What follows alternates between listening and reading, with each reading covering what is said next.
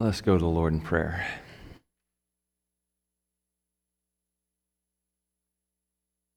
Heavenly Father, now as we come to this time of opening up your word and worshiping you by heeding your word to us today. And Lord, as we are looking at those godly examples, those models of faith whom we ought to look up to, Lord, may that be our heart's desire, that we would grow to be such Christians, that people would be able to look at us and model us as dedicated followers of Jesus Christ. And not, Lord, for our glory and our fame, but for your name's sake. This I pray in Christ's name. Amen. If you have your Bibles with you this morning, you can open up with me to Philippians chapter 2. Philippians chapter 2, we'll be looking at verses 19 through 24 this morning. Philippians chapter 2, verses 19 through 24. Working in this letter to the church in Philippi, Paul is teaching us how we can discover joy. So we are discovering joy as we are working through this epistle. And we are working on role models, those whom we could look up to as role models of the faith, who we can model our lives after. Last week we looked at Paul and his modeling, and this week we are looking at Timothy, a model of godly character in Philippians chapter 2, verses 19 through 24. So, if you will, stand with me in reverence to the reading of God's holy word.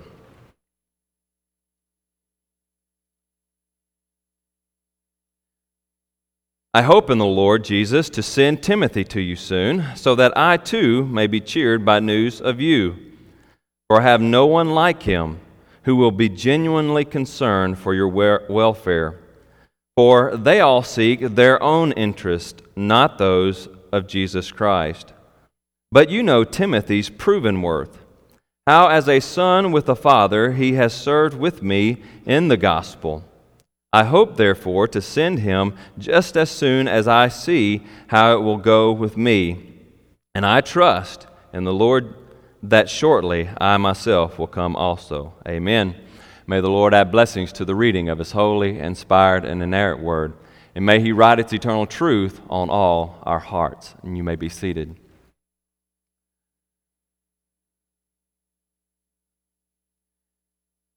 John MacArthur said, "The single greatest tool of spiritual leadership is the power of an exemplary life." Let me say that again. The single greatest tool of spiritual leadership is the power of an exemplary life. Notice there, he didn't say that the greatest tool of spiritual leadership is rhetorical prowess, nor is it academic acumen. But the greatest tool of spiritual leadership is an exemplary life. A life worth looking up to, a life worth emulating. See, the thing that we need, in anything actually, but even so in the Christian walk, we need more than just merely precepts. We need examples. We need models. You see, I'm a bit of a reader, and so I like to read lots of books. And so you read a lot of books, and a lot of times the books will give you lots of good theories. Right? The author is putting forth their theory, but what they don't always show you is how that works out, their theory works out in practice. Well, as we come to God's Word even, we can see all the precepts, all the laws that God lays out before us, and this is how you are to live the Christian life, this is how you are to act and move and live in this world. But it's easy for us to kind of take those precepts, those laws that God lays down before us, and begin to kind of think, yeah, but that's a little difficult in the Christian walk. Even as a Christian, those things are difficult. because we're sinful. And so it is difficult sometimes to follow God's Word. And so what we need examples. We need models of people who are carrying out those laws, those precepts, that Christian life in their daily lives to look up to and say, oh, yes, it is obtainable. Yes, we can do that. Oh, we might stumble here and there. We might have difficulty. It's not an easy road, but look at the model we have. And so that's a lot of what Paul is doing here. He's laying out models for us. Now, we know that Christ, of course, is the perfect example. He's our perfect example. He came and he lived in absolute obedience to God. But as Jesus, he did become like one of us. He didn't become exactly like one of us, did he? He didn't. Because he came, and being God himself, God in the flesh, though he was tempted in every way in which we are tempted, yet he did not sin because he was unable to sin. We, on the other hand, we're unable not to sin. Or, let me state that a little bit better, because that was a double negative. I canceled the one out, right? We are not, or we are, how do I say that? We can't help but sinning. There we go. How about that?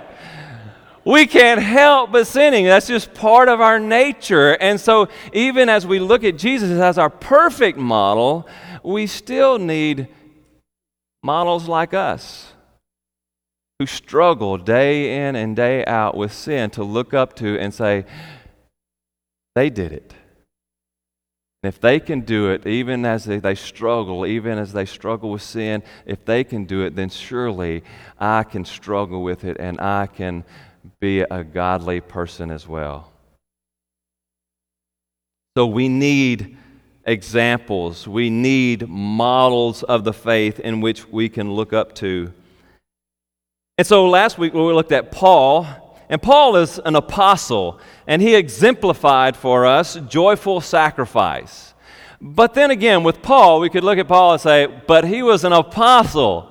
He's a step up there. He's way up there. I mean, he's Jesus, Paul. I mean, we could kind of use that kind of logic and say, that's still tough to live up to. But then he gives us Timothy the preacher, if you will. And Timothy is going to exemplify for us the godly character. And then next week, if you're kind of still wondering, well, but that's the preacher, next week we're going to look at Epaphroditus, the lay leader. And so he kind of brings it on down step by step by step so that, hey, we got to look and say, all right, if these guys can do it, so can I. And so that's what we want to see today. So we're going to look at today the preacher, Timothy, as he exemplifies for us godly character. And here's what we see. A godly character is worthy of our emulation and our exertions. A godly character is worthy of our emulation and our exertions. We should seek those who model such and emulate them, strive to emulate them. And this should be the focus of our lives. We should exert ourselves to be this person and have these characteristics. So let's see what those characteristics are. We have 5 godly characteristics here in Timothy worthy of emulation and exertion. Now, there are far more characteristics of a godly person, but we're going to draw out 5 from Timothy this morning. And the first one we notice here is he was biblically grounded. He was biblically grounded. Now, let's look at our text there. I hope in the Lord Jesus to send Timothy to you soon, so that I too may be cheered by news of you. For, here's the reason, for I have no one like him who will be genuinely concerned. Now, look at that word like. That word like there really means it pertaining to being of the same mind or attitude. That's really the definition of the Greek word behind that word, that English word of same. pertaining to being of the same mind or attitude. So, New American Standard Version puts it like this: "For I have no one else of kindred spirit who will be genuinely concerned for your welfare." New King James Version says, "For I have no one like-minded who will sincerely care for your state." And so Paul is saying Timothy has a like mind. He is like me. He models me in many ways. He has the same mind that I have. Therefore, he will be genuinely concerned for your needs. Now let's think about that. Let's think a little bit about Paul's mind. Who was Paul and what formed his mind? Well, first of all, Paul he grew up to be a Pharisee. A Pharisee. Now, Jesus battled with the Pharisees. We know that. They were legalists, and so they were caught up in religion. They worked for their salvation, and he came out of that. But think about how a Pharisee was trained. A Pharisee began very early being trained in the Word of God. In fact, most of them would have had to memorize the first 5 books of the Bible. Anybody memorized a book of the Bible? Anybody? I haven't. I'm not holding my hand up for that reason. No, I haven't either. So they memorized at least the first 5 books of the Bible, and they were very well educated in the rest of the Bible, all the Old Testament. That's what they had at that point. And then remember that Paul, he went on to be used by the Lord to write 13 of the 27 New Testament books. So we could say that Paul's mind was heavily saturated with Scripture, couldn't we? And that's even as you begin to read the books that he wrote, they're heavy in Scripture. He's always either quoting Scripture or alluding back to other passages in the Old Testament. Paul himself was well saturated with Scripture. His mind was filled with the Word of God. And so I think a lot of what Paul is saying here, no one is like-minded. I have no one like him who is like-minded, has the same mind as I have. Really, a big portion of what he's saying is he is saturated with Scripture. He is saturated with Scripture, scripturally saturated. He has it in his mind. He's been working with Paul for over 5 years at this point, and Paul's been teaching him. He's been growing up, and we're going to look at some more passages here in a minute. He himself, Timothy himself, has been trained up from childhood in the Scriptures.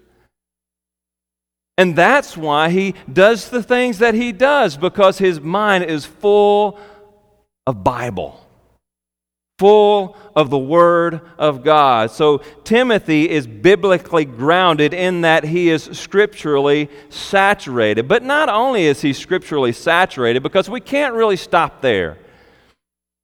You see, there's a lot of atheists who are scripturally saturated. They memorize large portions of Scripture, and they know it better than some of us know it.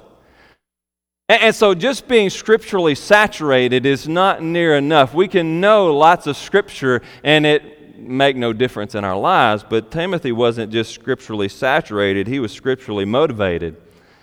He was scripturally motivated. That's why Paul is sure that he will have great concern for this church in Philippi and their needs, because not only is he saturated with Scripture, but he is absolutely motivated by the Word of God. He is living it out.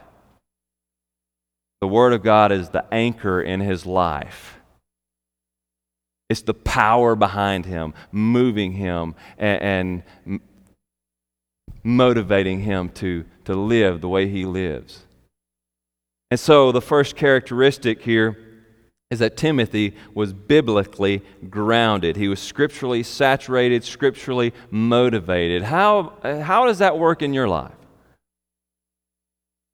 We really need to ask that question. How is this affecting your life? How are you biblically grounded?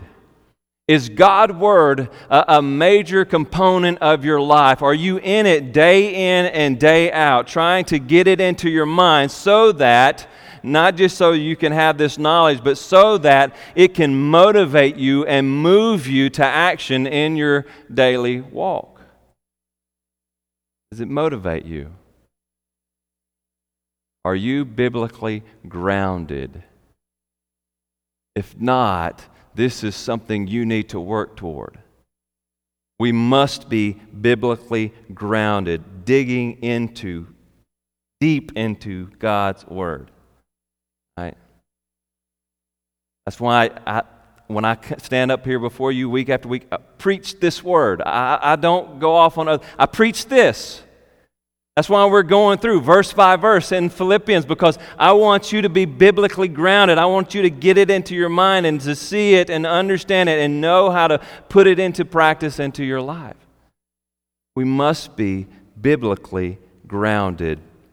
Second characteristic is genuine concern for others. Timothy was genuinely concerned for others. Look at the second part of that verse. For I have no one like him who will be genuinely concerned for your welfare. Now, why does Paul want to send Timothy? That's a question that you kind of began to work through as you're working through that verse there. Why does he want to send Timothy? Why does he need to send him there? Well, because the Philippians, as you've been following through in the book here, because the Philippians, they're under attack, right? You remember that? They're under attack. They're under physical attack.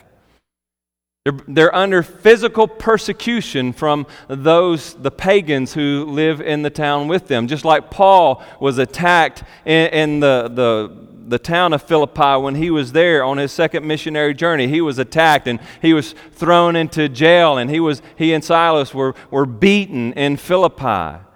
And that wasn't just a one-time occurrence where, all right, that happened, now let's move on. No, you have to imagine, and as Paul has alluded to in this book, the Philippians, they continue under that same persecution. So they are under physical attack, physical persecution because of their faith in Jesus Christ. Second, they're under doctrinal attack.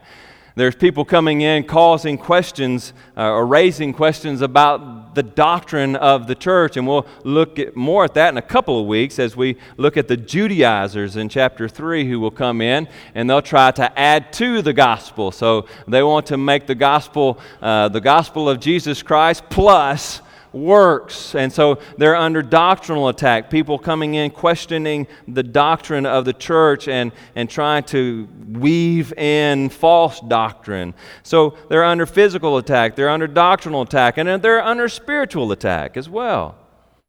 We've seen that disunity is beginning to work its way into the church. They're starting to fuss and fight a little bit. And so Paul, he's concerned about the physical, doctrinal, and spiritual attacks, and he wants to send Timothy to come in Paul's stead and to go and to strengthen and encourage this church in Philippi.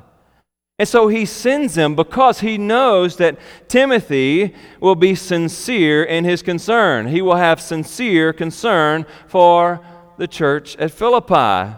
His concern for them is not just merely like a sales rep, if you will, or a customer care rep that you get on the phone, right? You call customer care, customer service at the department store. Oh, yes, Mr. or Mrs. So-and-so, how can I help you? Oh, we're so sorry. Is that sincere concern? Probably not. They're getting a paycheck, right? And so they have another concern that they're worried about. They're worried about their self-concern, how they're going to get paid. And so their paycheck kind of drives their concern typically. If they weren't getting paid, they wouldn't be concerned if your refrigerator's broken or not. So it's a different kind of concern. It's a sincere concern. A sincere concern, genuine concern. They want to take care of them. He loves them and wants to encourage them, wants to build them up and strengthen them in the faith. But it's also a selfless concern. A selfless concern for others. Look at that again. He says, I have no one like him who will be genuinely concerned for your welfare. That word concern there, the Greek word behind that means an anxious kind of concern. To have an anxious concern based upon apprehension about possible danger or misfortune. It's really the same word that is used in chapter 4, verse 6, when Paul says, "Do not be anxious about anything, but in everything, by prayer and supplication, with thanksgiving, let your requests be made known to God. And the peace of God, which surpasses all understanding, will guard your hearts and your minds in Christ Jesus." So in a few weeks, we'll see Paul telling the church, don't be anxious. But now he says that Timothy is anxious, genuinely anxious for this church. And what's the difference here? Why is Paul not getting on to Timothy for his anxiety? Well, a whole lot of it is because it's not a self-centered anxiety, is it? And that's really the concern here. In a few weeks, when we look at chapter 4, their anxiety is for their personal well-being. They're anxious for themselves and anxious about God's provisions in their lives. They're not trusting God. But Timothy, his anxiety, his concern for the Philippian church is a genuine concern for their well-being. Just like next week when we look at Paul talking about his anxiety over the well-being of Epaphroditus and the church in Philippi. It's a sincere concern for others. And you see, that's where we ought to be. As followers of Christ, we have to have that sincere concern for others, that genuine concern for others. We have to love our neighbor as ourselves, right? And that's what it is. That's what's driving Timothy. He has a genuine concern, a genuine love for this people. And he's not looking out for himself. He's not concerned about himself, but he wants to see this church built up in the faith, growing in the faith, and exalting Christ in their community.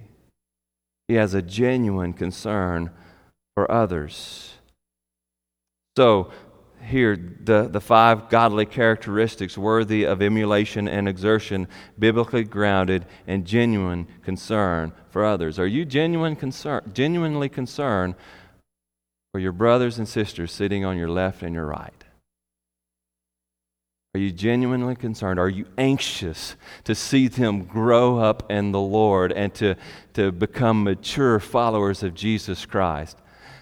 Living for Jesus day in and day out. Is that what you are worried about and anxious about? That your brothers and sisters in Christ would grow up?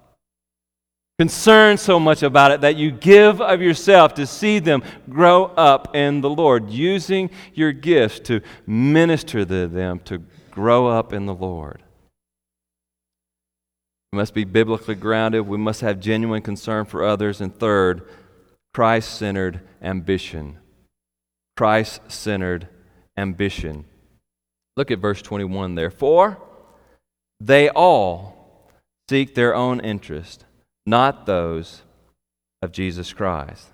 For they all seek their own interest, not those of Jesus Christ. Now, interesting there. If you're watching that, for they all. Paul doesn't say some, he says all. Who's the all there? You ever think about that? Who's the all? Is he talking just about these guys that we read about in chapter 1 who preached the gospel out of self-ambition? Is that the all? I don't think so. I don't think so. I think with all of the people that are surrounding Paul is saying, all of them are interested about themselves. But Timothy alone is interested about about Jesus Christ. You see, it's difficult and it takes a while to get there when you get get to a single-minded devotion. And that's what Timothy had. Timothy has a single-minded devotion to Christ. And it's difficult to get there. You don't just become a new convert and suddenly you're there. And there's all kinds of people around Paul, followers of Jesus, who Paul says they don't have just the Lord Jesus, His interest at mind, but they have their own interests in mind.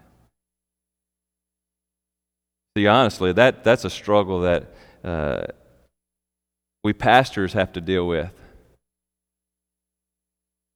Because you can always get caught in that race where you're looking for that next church, that bigger church, and are trying to, let's grow it big and let's do whatever we can to get as many people in the seats as we can. Let's make it as big as we can. So we downplay the scriptures and we rock out on the music or whatever we have to do to make the people come in the doors. Who cares if they're saved or not? But we got a big church now. It can happen.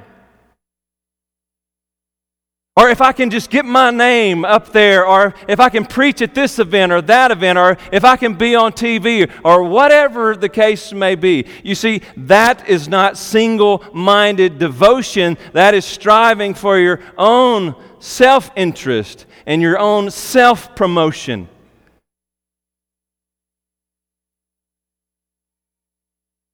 Pride can take over. You begin to be motivated by your own self-interest and not those of Christ. So Paul is saying that there's a lot of people around him, they're still at that stage where they're still looking for their own self-interest, and they're just really not genuinely concerned. They're not genuinely interested in the things of Christ. And so he sends Timothy. But it's not just a plague that plagues preachers either. It's something that all of us have, isn't it? We're all plagued with pride. We all want to build ourselves up. We all want to make ourselves look good before everybody else. So you have a lot of church people that put on their Sunday best and they put on their big smile and they do all the right things on Sunday morning. But then, when they're out at so-and-so's house, you wouldn't know them. Or when they're home alone on the internet, you wouldn't really know them. Because really, they don't have the interest of Christ at heart, but their own self-interest, trying to put out that appearance, to get pats on the back and all of these other things. We need to strive for that single-minded devotion so that we have that Christ-centered ambition, so that our great goal in life, just as Timothy's great goal in life was Christ-exalting, not self-exalting. So that everything in our lives, everything, I get up to breathe in the morning, is for the glory of Jesus Christ. Everything is for His glory, to take attention away from me, off of me, and put it upon Him. Who cares what you think about me? Look to Jesus. Worship Jesus. Glorify Jesus. He is worthy of exaltation. He alone is worthy of our praise.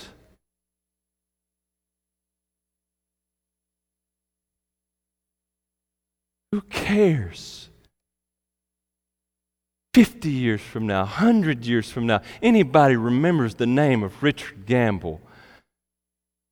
But pray be to God, people know the name of Jesus Christ.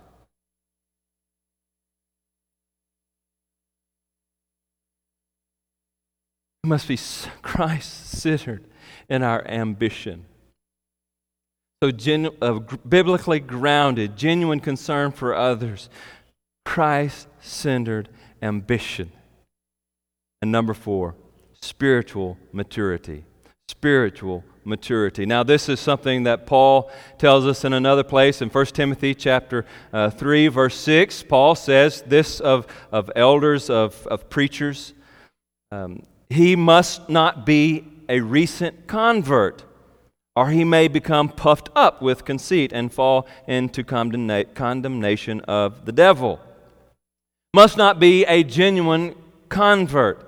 He must be spiritually mature. I think Paul is putting forward Timothy as one who is spiritually mature. Verse 22 there in our passage. But you know Timothy's proven worth. His proven worth. How as a son with a father he has served with me in the gospel. Timothy is not a new convert. He's walked through the fire and survived. He has been molded and shaped by persecution right along with Paul.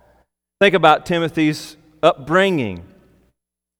2 Timothy chapter 1, verse 5, Paul talking to Timothy says, I am reminded of your sincere faith, a faith that dwelt first in your grandmother Lois and your mother Eunice, and now I am sure dwells in you as well. So here again we see Timothy, he was raised up. His mother he had a Jewish mother.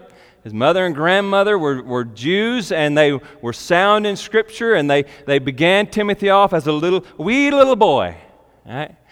Coming up in the Scripture, teaching him the Scriptures, raising him up, making him ready for salvation. And then again in chapter 3, verse 14, Paul says there, but as for you, Timothy, continue in what you have learned and have firmly believed, knowing from whom you learned it, and how from childhood you have been acquainted with the sacred writings, which are able to make you wise for salvation through faith in Christ Jesus. Here, Timothy had grown up hearing the Word of God preached to him day in and day out, taught to him day in and day out by his grandmother and his mother. He had hidden the Scriptures in his heart, and they had made him ready for salvation, so that when when Paul came to Timothy's hometown and preached the gospel, said, you know, the Messiah that you have been looking for, the one who would save God's people, here he is. He's Jesus Christ, the very Son of God. And he came and he did the very thing, Timothy, that you could never do. He lived a perfect life, and he died on the cross, paying the penalty for your sins. But if you believe in him, you can have everlasting life. And Timothy, ripe for the picking, believed. God moved his heart, and he trusted in Christ, and he followed Jesus Christ.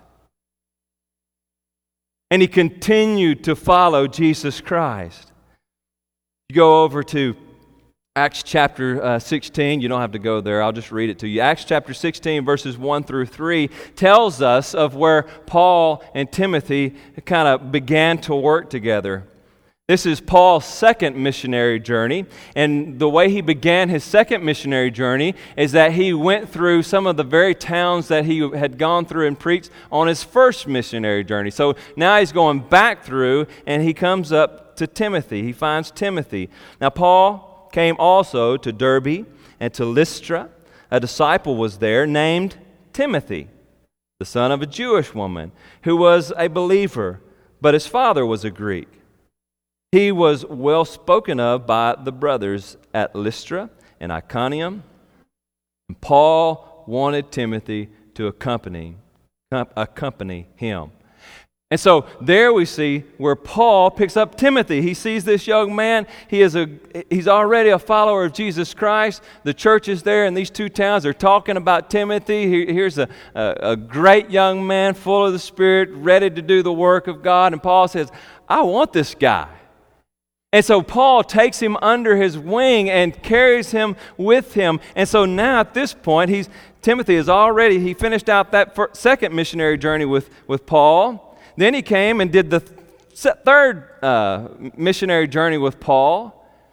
And now he is with Paul as Paul is in prison in Rome. And so he went all the way from Paul's imprisonment in Jerusalem to take the journey across the sea and be shipwrecked with Paul and then make it on into Rome. And he is there with Paul in Rome. He has been with Paul every step of the way. Not only that, but he's also been there with Paul when Paul was arrested in Philippi, beaten and thrown in jail. All the other times that Paul was ran out of town, That wasn't just Paul under persecution. Timothy and Silas and Luke and all the other guys who were there with him, they come under that same persecution. And so Timothy has proven worth. He has shown his faith. His faith is true. He hasn't retreated, not one time. He has remained there, a defender of the faith. He is not a new convert, but he is mature in his faith. His faith, he has had tested faith. Tested faith. He has gone through the fire. See, as you look to those whom you can model in your Christian walk, don't look to new converts. It's nothing against new converts, but they got to grow just like you do. Look to those who have matured in the faith, who are doing the work day in and day out, and they've been tested. They've walked through the fire and persevered in the faith, continuing to live for Christ. That's who you want to look to. That's who you want to emulate. And that's who you want to be. As you grow in your faith in Jesus Christ, you want to make it to that point where you can say that you've been tested and been found faithful. So, 5 godly characteristics worthy of emulation and exertion: biblically grounded, genuine concern for others, Christ-centered ambition, spiritual maturity, and 5, sacrificial service. Sacrificial service. All of these are kind of intertwined, aren't they? Can't hardly have one without the other. Sacrificial service. Look again at our passage, the last couple of verses there. Verse 22. But you know Timothy's proven worth. How as a son with a father he has served with me in the gospel. I hope, therefore, to send him just as soon as I see how it will go with me, and I trust in the Lord that shortly I myself will come also. Notice what he says there in verse 22. As a son with a father, he has served with me. He has served with me. The word there for served, it has the root behind it is the same word, the same noun word. This is a verb. But the noun, the root of the noun is the word for slave. Doulos. Maybe you've heard that, other preachers quote that before. Doulos. It's a word for slave, a bondservant. And so kind of what he's saying, as a son with a father, he has slaved with me. We can't say slave because we don't say that in English, but he slaved with me in the gospel. Timothy is a slave of Christ. He has surrendered his life completely and totally to Christ, where he's a slave to Christ. I give up all my ambition. I give all my will for my life. I give it all to Christ. And he has come under Christ. He is a slave to Christ. He wants to follow Christ. He wants to do the work of Christ. That's all he's looking for. He is a slave of Christ. If you want to see someone to emulate, find someone who is a slave to Christ, who does everything for Christ, who serves the gospel with their lives. And it doesn't, let me just say this, it doesn't have to be someone who is in the ministry. There's a lot of farmers and politicians even, military men and women, college professors, bankers, lawyers who are slaves of Christ, who have given their lives to Christ and following Christ. Look for those to emulate, to be mentors in your life. He is a slave to Christ, and he is reliable and willing. Not only has he served Paul, but Paul says, I hope, therefore, to send him just as soon as I see how it will go with me. Paul trusts this guy. He knows that Timothy is not going to just kind of lollygag around and slowly get there. I mean, this is a long, drawn-out journey from Rome to Philippi. That's a few weeks in that day. I mean, yeah, sure, today we could get there in a day's time, but not then. Timothy walked this distance, most likely. And Paul says, I'm going to send this guy because he's reliable. I can trust him. And he's going to get there. Look for those who are reliable and willing to follow Christ and do whatever Christ wants them to do. Sacrificial servants, longing to serve the gospel. Again, how is your life? Are you a slave to Christ? Have you given your life over to Christ? Are you sacrificially serving Him with your time, your money, your efforts? Or does other things have your time, your money, and your efforts?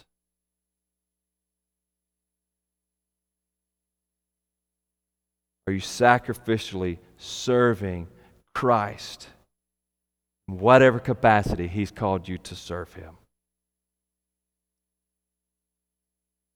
5 characteristics worthy of emulation and exertion, biblically grounded, genuine concern for others, Christ-centered ambition, spiritual maturity, sacrificial service.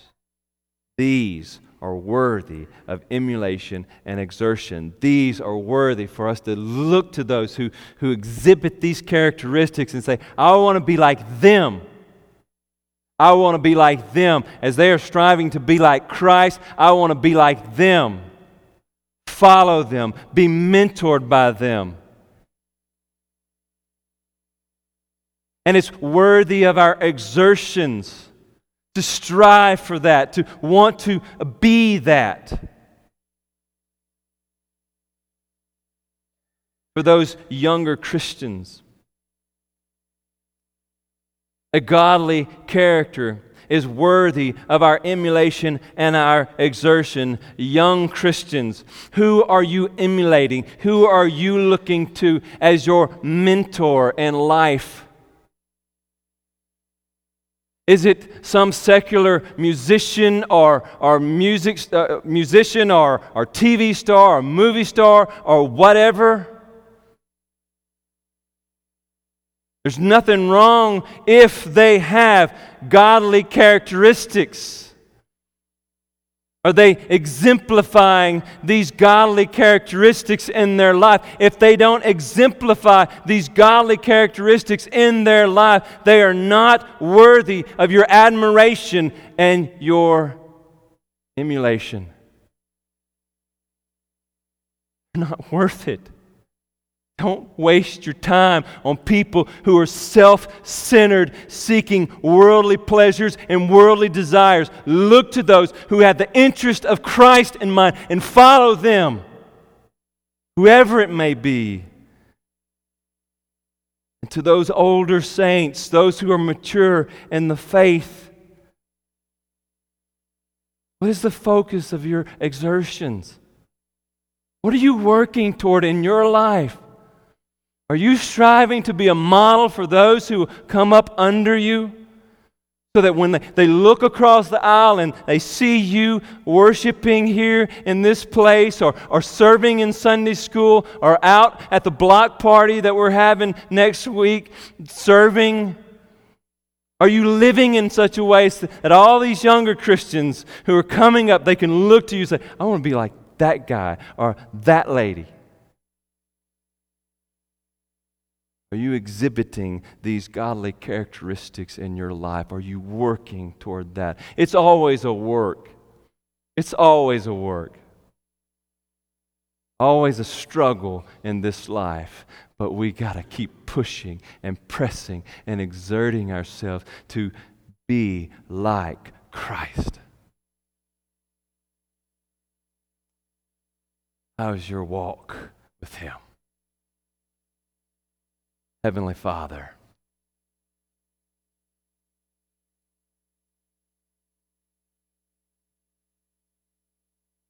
Lord, I pray today that many in this congregation here today would look at these godly characteristics, myself included, Lord, that we would look at these godly characteristics and begin to examine our own lives, Lord. Are we exhibiting these characteristics in our own lives? And if not, Lord, give us the strength to change so that we can be a life worth emulating, so that we can be an example for all of those who will come behind us, seeking your interest before our own, being grounded in your word, sacrificially loving others for the purpose of the gospel. No, Lord, let us look to Timothy's example. Let us look to Paul's example.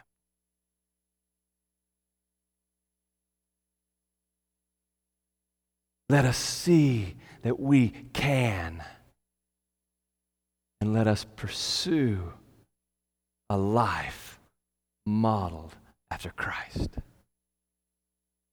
This I pray in Christ's name. Amen. Perhaps you're